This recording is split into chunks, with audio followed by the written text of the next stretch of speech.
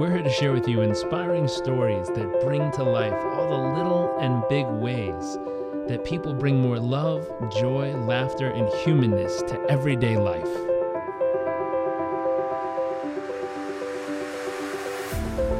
Our focus is the hunt for those little moments that refuel the human soul and reminds us what life is really all about.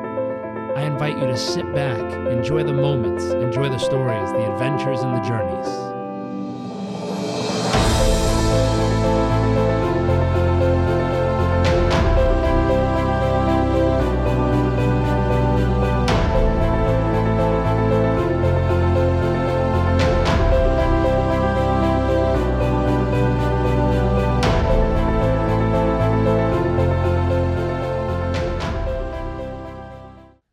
Welcome back to another episode of What the World Needs More of. I am joined by special guest Mike Robbins. Robbins, that is correct.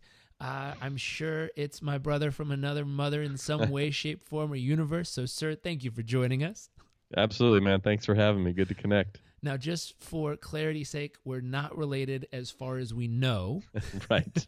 As far as we know. As far as we know, we're not. But we do share the similar family name there, and that's okay. We're both cool about it because he's a great guy up in San Francisco. But Mike, to dive right in, here is the question. What do you believe the world needs more of? Empathy. I think, especially right now, with all the division and vitriol that we see around in the world in different places here in the United States and around the world, I just think more empathy, more connection, understanding of one another, walking in each other's shoes. I love that. And how do you bring that more into the world each day? Well, a lot of my work focuses on the power and importance of vulnerability. And I've always believed that, and the research shows this too, that the natural human response to vulnerability is empathy. And so what I try to do in my life, and I, sometimes find myself successful at this and other times I fail at it miserably, is to open my heart up as much as I can, at home with my wife, Michelle, and our girls, Samantha and Rosie, and in my work, and just try to, be as real and vulnerable as I can, because that, first of all, just liberates me from all of the unnecessary pressure I've tried to put on myself over the years from being perfect and great and exceptional at things, which I think is, a lot of us who are high achievers can fall into that trap.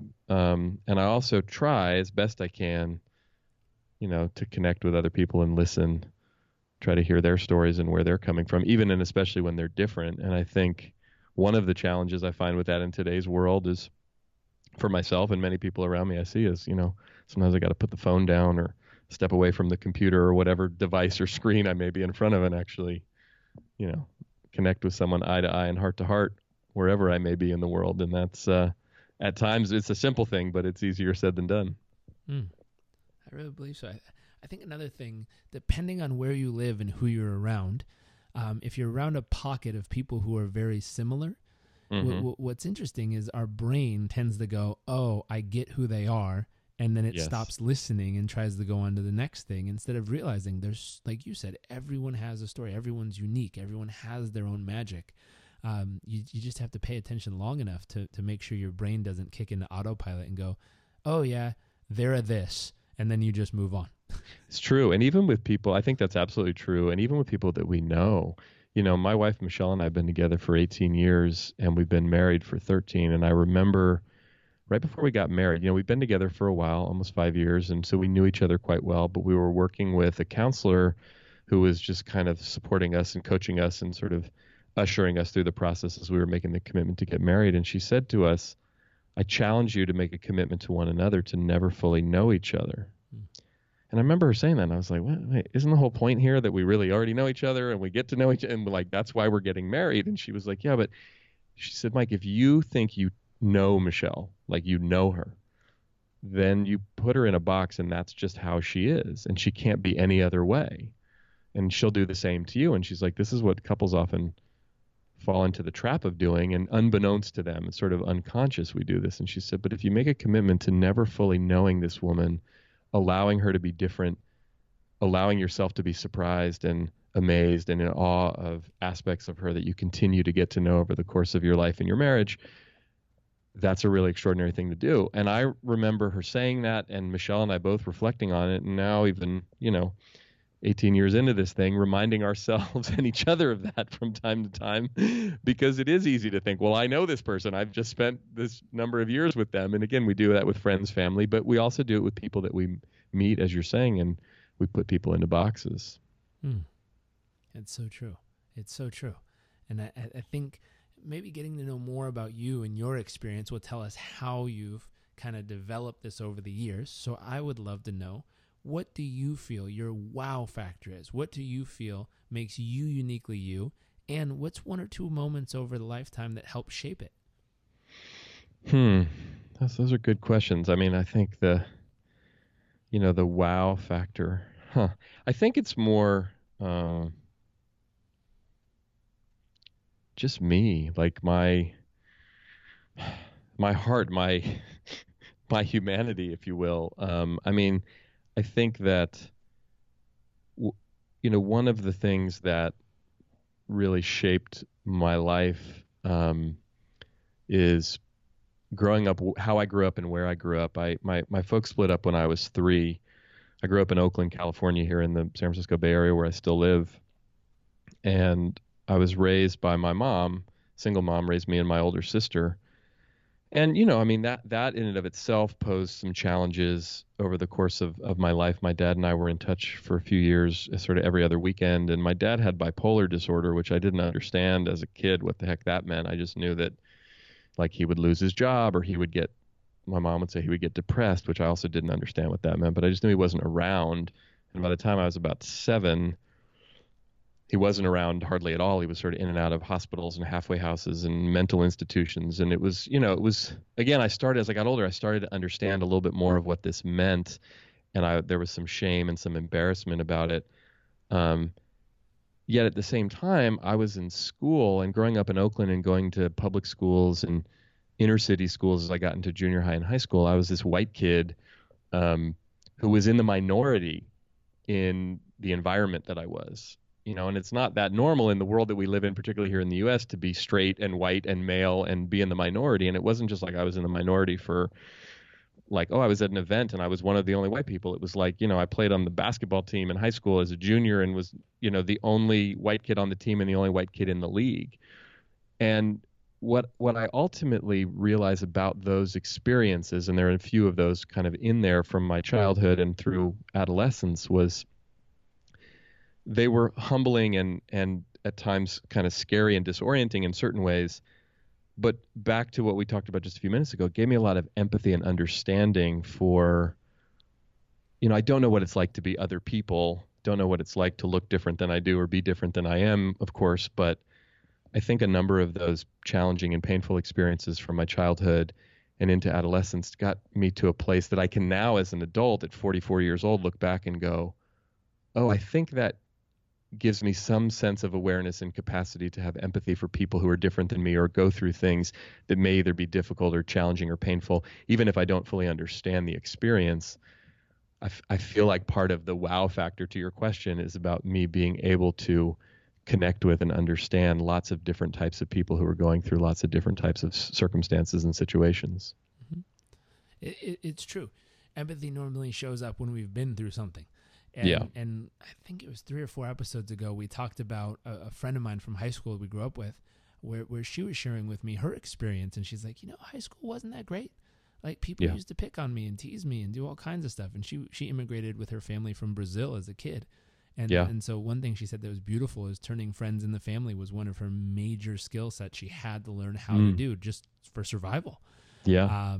And along that path, though, just recently, a couple years ago, she's a second-time mother, but the first time she actually has been able to mother the child, because the first one was a full-term pregnancy where the child died right before it was born. And she was talking about the concept of, if you've never been to that depth of life, and you can say it's pain, you can say it's hurt, you can say it's frustration or anger or whatever it is. If you've never really experienced that depth, it's hard to empathize with someone who is going through it, because like most people will say, what do you say to them? I'm sorry, Right. or it's going to be okay. I don't know. Yeah. You've never been there. Versus if you've been there, you can look that person deep in the soul and say, hey, I've been there. I'm alive. You'll be alive Yeah. too. And Yeah. there's something very special about that. There really is. And I think with that, especially with really painful loss and grief, both of my parents have passed away. My sister Lori died 2.5 years ago of cancer at the age of 45. And, my dad died when I was 27. My mom died when I was 37. When my sister died, I was 41. And, I'm the only surviving member of my nuclear family at the age of 44. And one of the things that I've learned through my own experience with grief is the journey that I've gone through, and I think many people go through when we lose someone close, is, there's a unique quality to it because that relationship and that dynamic, my relationship with my father, my relationship with my mother, my relationship with my sister, each of those were unique, and they had their challenges and their pain points, and they had lots of love and connection and all the different aspects of it. And what's interesting is that I've also been fascinated by, in my own journey of healing through those losses, how people react. And, and it's hard because I don't think, and at least here in the United States, I can only speak for our culture here because this is where I grew up. We do not do a very good job of learning how to grieve or supporting people through grief. It's scary. It's painful. It's uncomfortable. It's like, what do you say? There's a few rituals, but for the most part, our world is so oriented around beauty and production and youth and results and all these things that like death is seen as the ultimate failure in a way. And it's also something that brings up a ton of emotion and a lot of unresolved emotion for people if they've gone through it in some cases. And for other people, maybe they haven't gone through it. And that's what's interesting, even to the story you shared about your friend and losing a baby at full term. I think it's sometimes hard for people to be with that experience, especially if they haven't gone through it. But what I think is often most needed, and I know for me, when I was going through my own journeys of grief, is just people who could hold enough space for me and for that experience. Not tell me it's going to be okay, not even tell me they could relate and understand even if they've gone through it, but just be able to hold the space for whatever I was experiencing in that moment. And it's not easy because, again, we're all different and we're all unique in our different ways. I had a friend who wrote a book called There's No Good Card for This. And it was basically like she had a friend who got cancer when they were both in college, and she didn't know what to say or what to do. And then many years later, she went through cancer herself and realized, wow, people are really weird and don't know what to say and do. And there are a lot of experiences in life, really painful ones, that we're not prepared to deal with necessarily in our own experience. And we don't feel all that comfortable or safe or confident in trying to support others. And that goes back to, I think, the importance of vulnerability and empathy. Sometimes the best thing we can say is, I don't know what to say. I don't know I love you. I'm here. I got you. Just like fumble through the process, but just let them know you matter to me and I'm here for you, whatever that means. And that might even mean you saying, get the hell away from me right now. Mm-hmm. It's true. It's true. And it's creating that space. It's interesting how people find that space, even if you have a friend that can create it, if you're able to create space like that for people, that's wonderful. And I've heard there's so many different pieces to this puzzle, because sometimes people who are really good at creating space can land up being not so great on the other side of it, only because now they're depleted. Yeah. And you get kind of the not so great version of them. And Exactly. so they have to pick and choose who and where and when they can hold space for people. Yep. One thing that she mentioned that was so silly yet applicable and interesting, she said the way that they found space was by actually starting to play Pokemon Go on their phone. And as silly as this sounds, it got them out of the house without having to talk about their pain. Yeah. And they just walked around parks and went and found some cute little monster they're trying to capture. And it gave them an ability and a purpose to get out of the house and get in the sunshine and walk and move and breathe and be. Yeah. And there's something special about that. I remember as a kid, my dad told me, he says, and I asked him, like, how do you know when you're successful? And he said, one day you'll be able to sit down in a chair and not have to do anything. Mm. You'll just be able to be. Mm. I'm like, ooh, that's Yeah. interesting. Like, yeah, sure. I think I was 15, so I had no clue what that meant. I was like, great, now I'm gonna go do something. Right.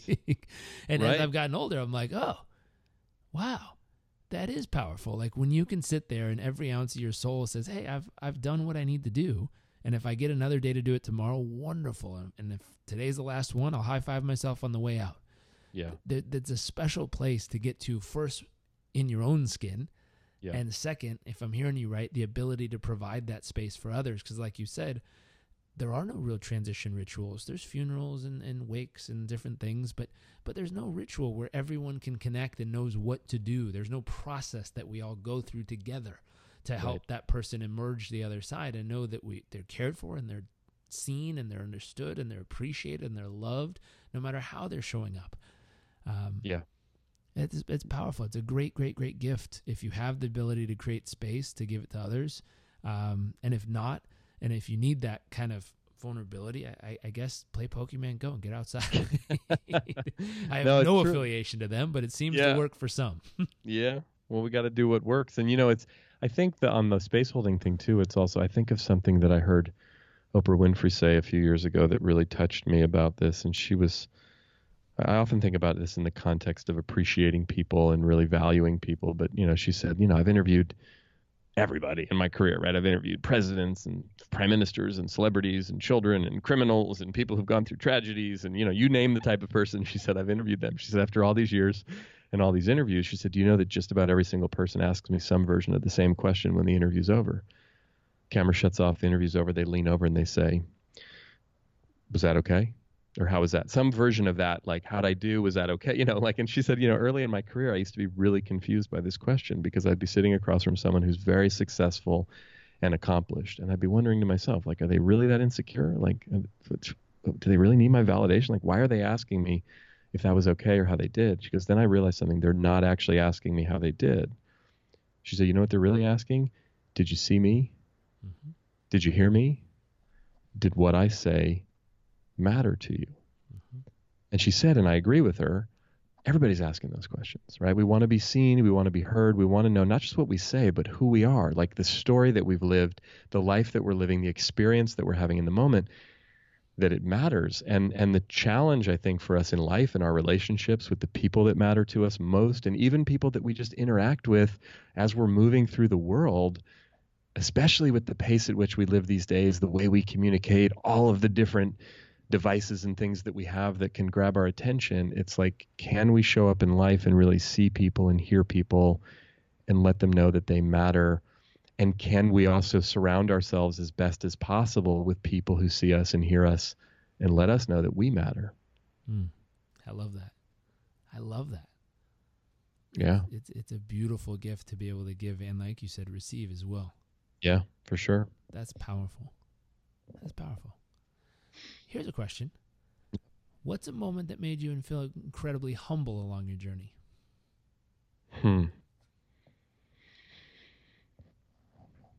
There's been many, many moments. I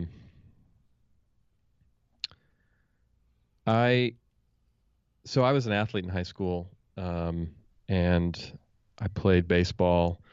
I was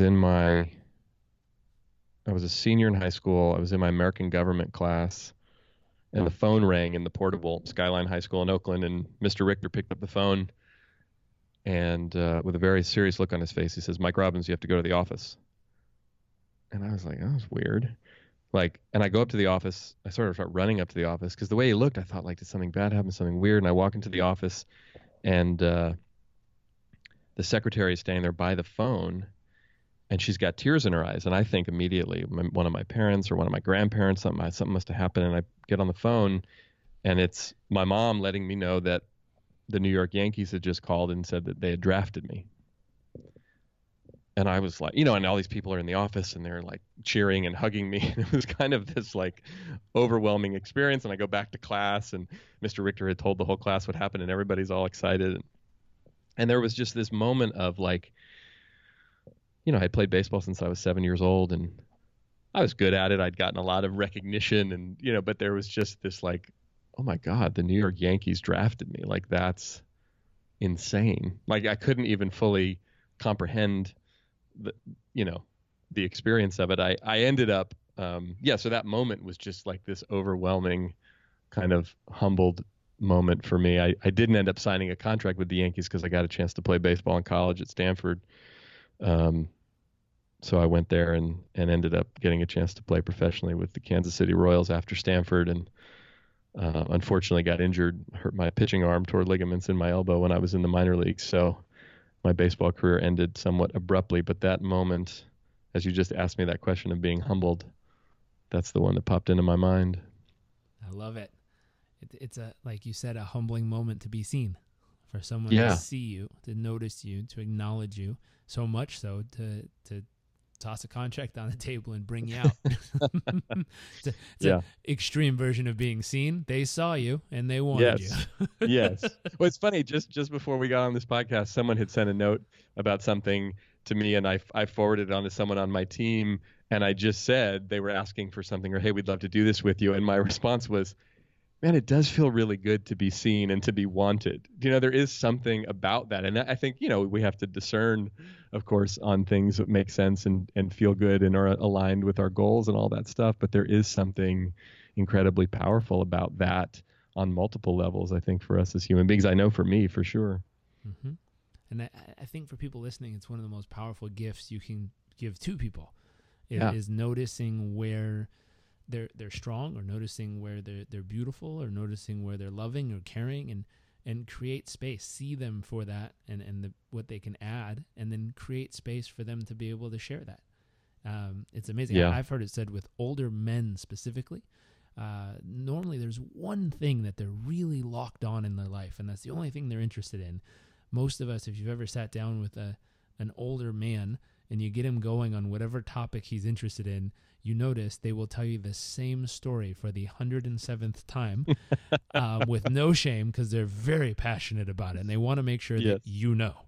Yes. And in that, though, what's beautiful is if you can see them for that and acknowledge them and appreciate them, you give them a gift that they don't often get to experience, which is someone seeing what they feel their greatest gift to the world is, and someone appreciating them for that greatest gift. Yeah. Yeah, that's for sure. It's amazing. Here's my next question for you. What has been an awe-inspiring moment along the journey? Oh, God, again, so many. I think, maybe somewhat related to the story you shared earlier about your friend. I think of, our girls, Samantha is 12 now, and Rosie, our younger daughter, is just about to turn 10. And when Samantha was born, like most people, at that point in my life, I'd never been in the room when a baby was born. I'd never experienced that, and obviously we'd never had a baby ourselves. But the whole experience of that, and being with Michelle through the entire pregnancy, and just watching, and Michelle gave birth naturally, which again, I didn't know much about even the whole birthing process, but to see the way that the human body, particularly the female body, is designed in this incredibly miraculous way, I just was like so blown away by that entire experience that,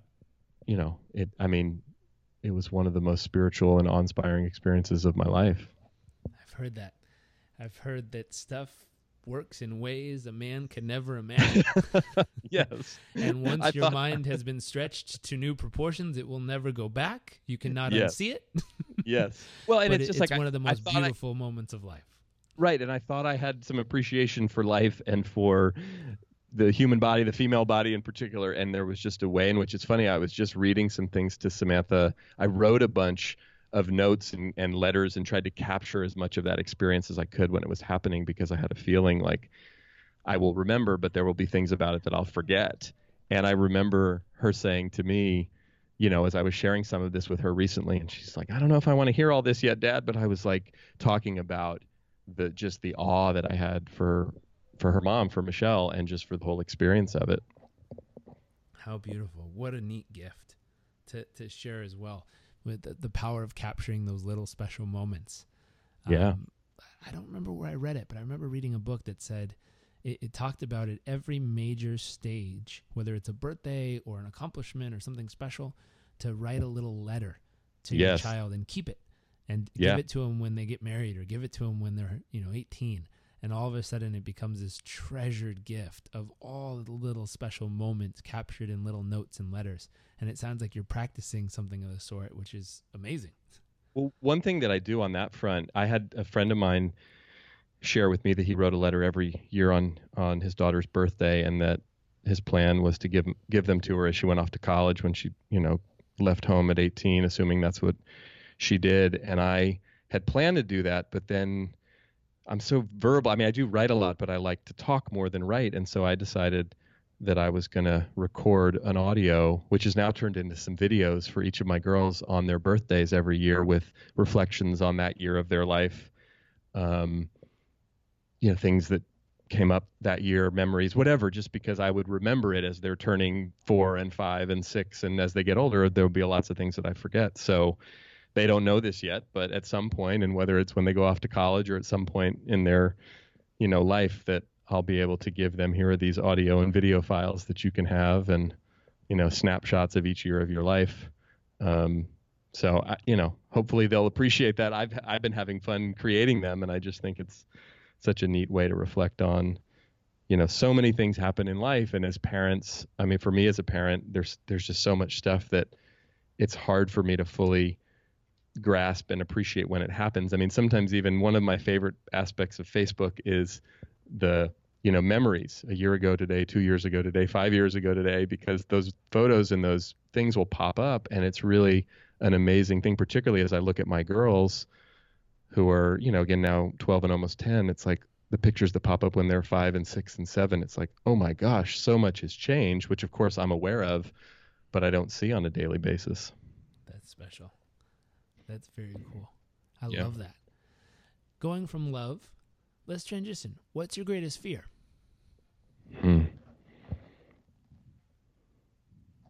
I think there's a fear that I have. There's two things that pop in right when you ask that question.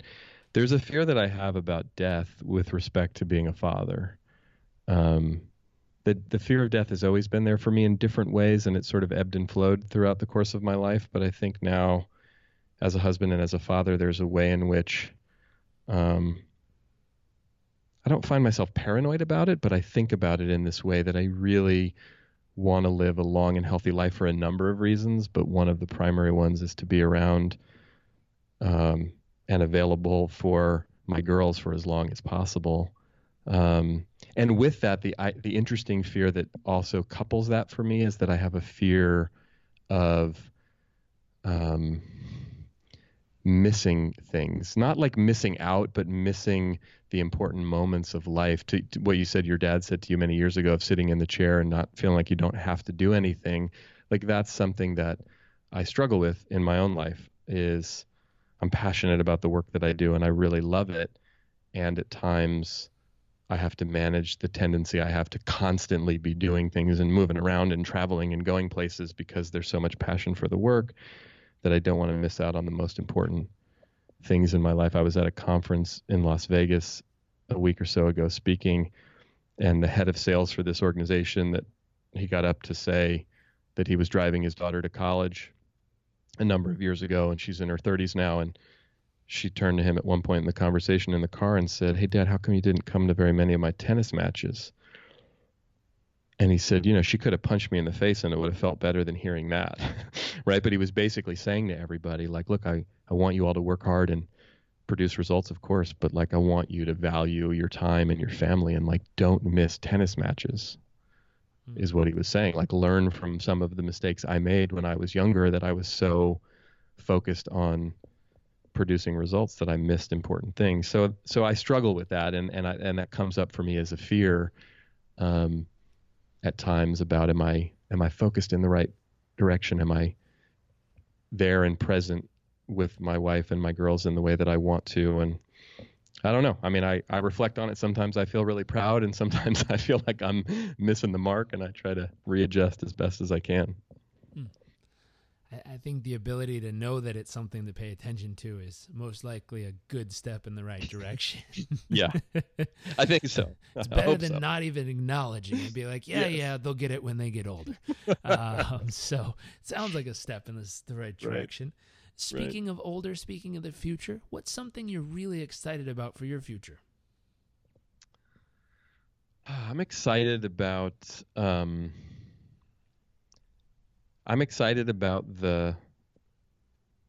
the energy and attention that we've been putting into giving, and it's one of the things that excites me the most, that being at this place in life personally and financially, we're blessed to be able to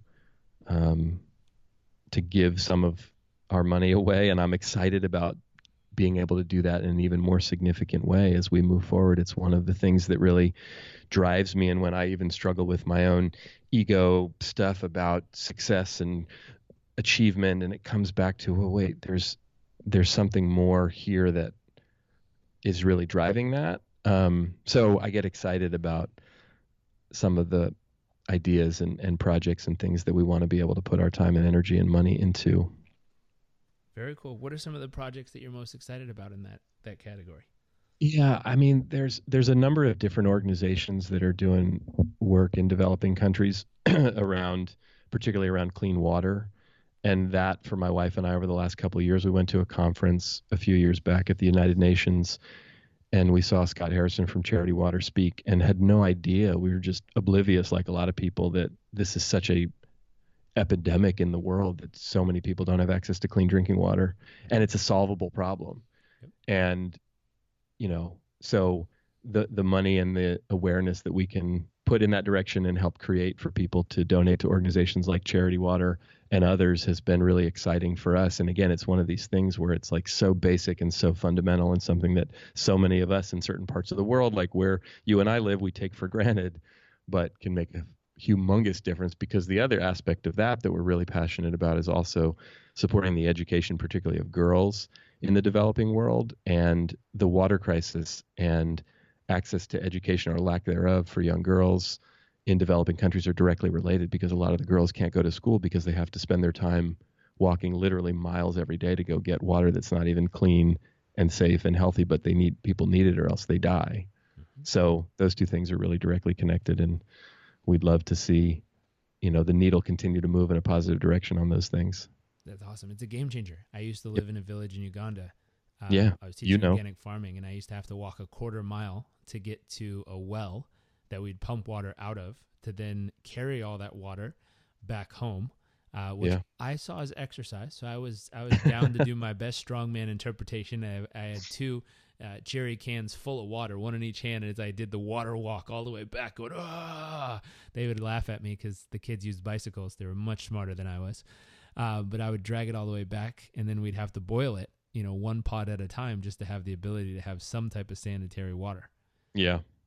Wow. So for real. I mean, more than just... It's an experience. Yeah, I bet. I only had 3 months worth of it, but it was an experience. Yeah. It's one of those things that you'll never look at a drinking fountain the same way at any part of the world where it's clean and healthy to drink. Yeah. I was pissed at homeless people for a while. I'm like, you don't understand. You have parks with water fountains. Yeah. that being mad at people who are struggling doesn't help anybody. No.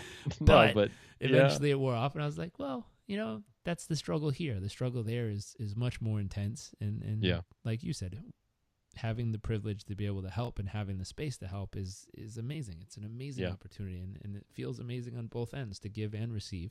And knowing that you're providing something that seems, like you said, growing up here in the U.S., that everyone has access to.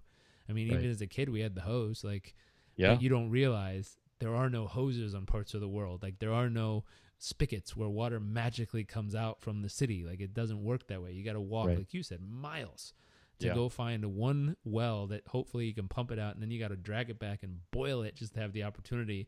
Once it cools, hopefully a bug didn't land in it that can contaminate it, to finally have a sip of water. Yeah. So to provide those wells are literally a game changer. It's amazing. Great project.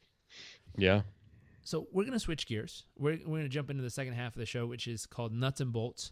There's three major questions here, but the first is, what do you focus the majority of your thoughts and time and life on each day as of right now? Oh, a lot of things. I focus the vast majority of my time and thoughts and focus on connection and impact. Like, how can I connect more deeply with the people around me, with the people I work with, and how can I have the greatest impact? And those are two questions and inquiries I find myself in all the time. Both in a practical sense in terms of it guides a lot of what I do, but also in constantly looking more deeply at how can I do that more authentically, more effectively, with more depth and more authenticity. Very nice. And what would you say is a key to your success in all of that? I think one of the keys to the success in my life at this point and in the past is having an enormous amount of support around me. I've been really blessed. I mean, even with some of the support that didn't exist in my family, I've just been really fortunate to have a lot of mentors and friends and support structures and coaches and counselors and like people that show up and have shown up. I think I've done a lot of seeking it out and been willing to ask for it, and then also just been really fortunate that, I mean, I think for a lot of us, again, back to the theme of sort of living here in the U.S., it's like, winning the genetic lottery to be born in certain places in the world. If any of us happen to be privileged enough to do that, to realize, wow, there's so much abundance and resource here, right? If we're paying attention to it in that way. So I think that's helped me in a lot of ways. Interesting. I've heard it said the opposite as well, Yep. which I agree with you. I was like, wow, to be born in a place that has access to so much is amazing. Even if you're in the toughest part of town, in the worst situation, there's still a library. Like, I remember opening a book in Uganda and highlighting a page, and the kids were like, because there is only one book in the village of that kind. Like, there's not one copy of it. There's literally just one. And you can't write in it because everyone has to use it in that specific village. And that was a very small rural farming village, but that's the case. And to have a library that has multiple copies of certain volumes of books is like a game changer. Or nowadays to have the internet. I mean, you can Google anything. It's amazing. Blows my mind. I mean, I can't imagine what school would be like nowadays if you could ask Siri. Right. I know. You probably get Siri kicked out of class if you just ask Siri an answer for the test for everybody to know. But it's still one of those things where you're like, wow, that wasn't even a thought way back then. Like, that's amazing what's available nowadays. Yeah.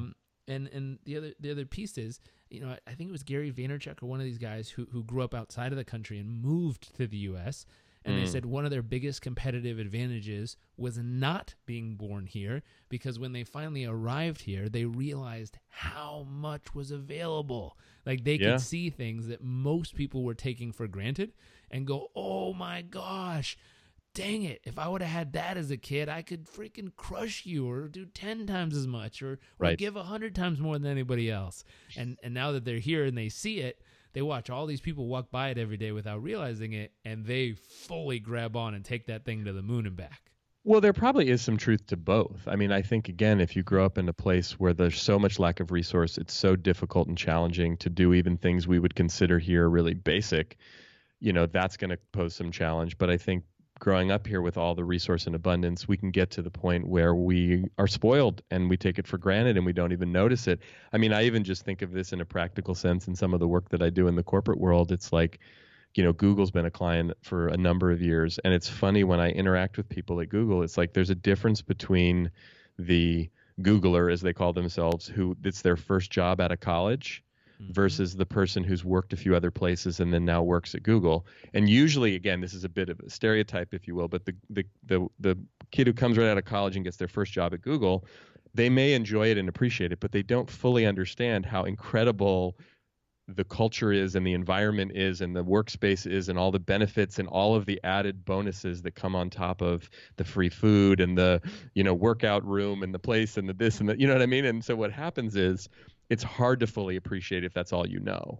And for the person who comes in and, they're in their mid 30s and they've worked 3 other places and first of all, they appreciate it incredibly, but they also sometimes get annoyed with some of their colleagues who are a little younger and right out of college. They have no idea how good they have it, right? And it's this funny conversation back and forth. And sometimes when I've worked with teams and groups there, just as using this as an example, it's like, well, look, there's value in both, because I think, again, if that's your first experience, it raises the bar and the expectation for, hey, this is possible. This is what you can do. And with all this abundance and opportunity, how could you create success with that? And if you come from somewhere else and come into a really abundant, vibrant environment, you can fully appreciate it and maybe leverage certain aspects of it in particular ways that can be useful and beneficial. So much of it has to do with our mindset and approach to it. Mm-hmm. Absolutely. And also the contrast you talked about, knowing the difference, being somewhere else where it didn't exist and now seeing that it does. Or, I mean, that could even happen. You grow up with it, you go somewhere without it, you come back and go, dang. I mean, it happened to me with 2 things. Light switches and toilets. As simple as that sounds, as a kid, I probably didn't value those as much. As after 3 months of living in a village in Uganda with no running water, no electricity, and no toilets, I stood in the hallway just flipping the light switch on and off for a good 20 minutes one day. My mom definitely was worried about me. I was like, this thing's amazing. Look at this. It works every time. And then I just stared in the bathroom for a while. I'm like, that is the greatest invention. Man. Yeah. Oh my gosh. Again, she was worried for a while, but it wore off. But I think I still value it. It amazes me. Little things make such a difference depending on where you are. Yeah. Okay. Our final question. What is one actionable tip that can help others achieve the kind of success that you've achieved in your life and your journey? Gosh, there's a number of things, but the thing that just popped into my head when you asked that question is ask for help. I love the saying, the answer is always no if you don't ask. And I think of this in my own life. I see places where I've asked for help and gotten it. There's obviously been places where I've asked for help and not gotten it. And then there's been a number of places where I haven't asked for help because I was too scared or too stubborn or too worried or did whatever, fill in the blank. And so much of my own path has been accelerated by when I've been able to and willing to ask for help, because more often than not, the help is offered, and sometimes even more abundantly and generously than I expect it to be. And there's so many people around us and in the world who want to help and have resources and time and wisdom and insight and love and support to offer. And we're often unwilling or unable to ask. So just that simple act of practicing that, and then learning how to be okay even when people say no, because it's not the end of the world.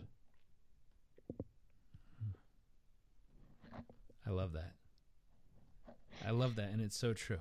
The ability to ask for help, it becomes a game changer, and it becomes the ability where it teaches us to be slightly vulnerable, which is uncomfortable for some people.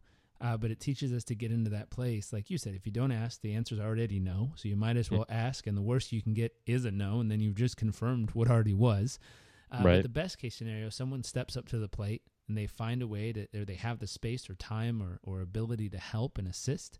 And all of a sudden, a whole new world opens up to you in that moment, because you can now access experience and knowledge and life that you didn't have access to before. That's beautiful. I love that tip. Yeah. Well, sir, thank you for joining us. If you're tuning in and you want to know more about Mike and what he does in the speaking and training and coaching world, go to the show notes of this episode. We'll have all the links in his professional bio so you can get to know more about him and what he does. But I just wanted to say thank you for sharing with us. Thank you for giving and supporting this community. And thank you for, just pouring out all the different experiences in life you've had here and really making a valuable contribution to everything we're up to. You're welcome. Thanks for having me. It's my honor. Of course. And for everyone who's listening, if you like this episode, make sure to share it. We believe that sharing is caring around here, and we like caring people, so make sure to share. And we look forward very much to seeing you next episode.